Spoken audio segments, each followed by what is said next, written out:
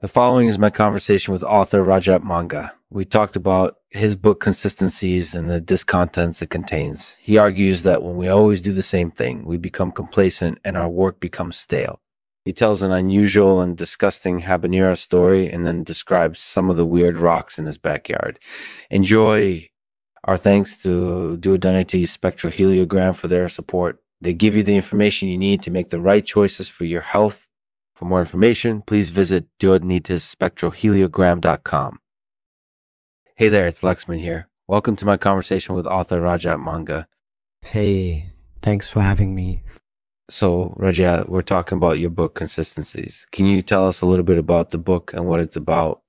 Sure. So basically the book is about how if we always do the same thing, we can become complacent and our work can start to feel stale. It's basically a cautionary tale about how we can over-reliance on our habits and rot from within. That sounds pretty interesting. And did you come up with the idea for the book while you were working on another project? Or did you have the idea before you started working on that project? Actually, the book started off as a series of blog posts.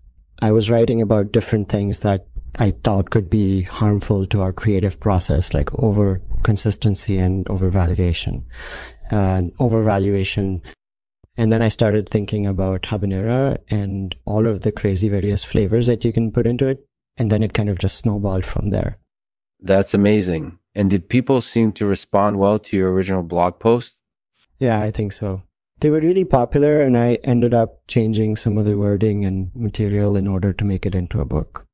That sounds like something that would be really helpful for someone who's struggling with consistency in their work. So do you think that a lot of people might not even realize that they're doing this kind of thing?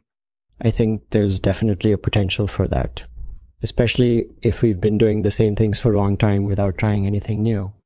But I think the book is also great for kicking off a new creative project or refocusing on something that we're already working on. That's actually really helpful. And do you have any other advice for somebody who wants to avoid becoming complacent in their work? Yeah, definitely. I think it's important to be open to change and to experiment with different ideas. And also to be aware of our own limitations, both in terms of our skills and in terms of our willingness to try new things. That sounds really good. So what's your favorite part about writing the book? I think my favorite part of the book was definitely getting it into final form. It was a lot of work, but it was also really satisfying to see it all come together. That's awesome. And do you think that the book will get people talking about consistency in their work? I think it definitely might. I've already heard from a few people who've told me that they read the book and applied some of the ideas to their work. So I think it could have some impactful consequences. That sounds like a really good thing. So is there anything else that you want to say before we close out the conversation? Just thank you for having me, and I hope you enjoy the conversation. Hey, that was great. Thanks for joining me, Rajat. So what do you think people likely to be influenced by consistencies? If you enjoyed this conversation, please leave a review on the iTunes Store or the Stitcher Network. It really helps us out a lot, and it really helps other people who might be looking for a good podcast to find our show. Thanks so much for listening. Here's a poem I wrote about consistency.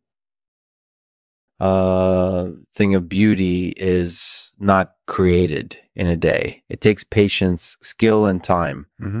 And most of all, it takes consistency. If we want to create something beautiful, we need to be patient and we need to stay the course. We may stumble along the way, but if we stay consistent, the results will be worth it.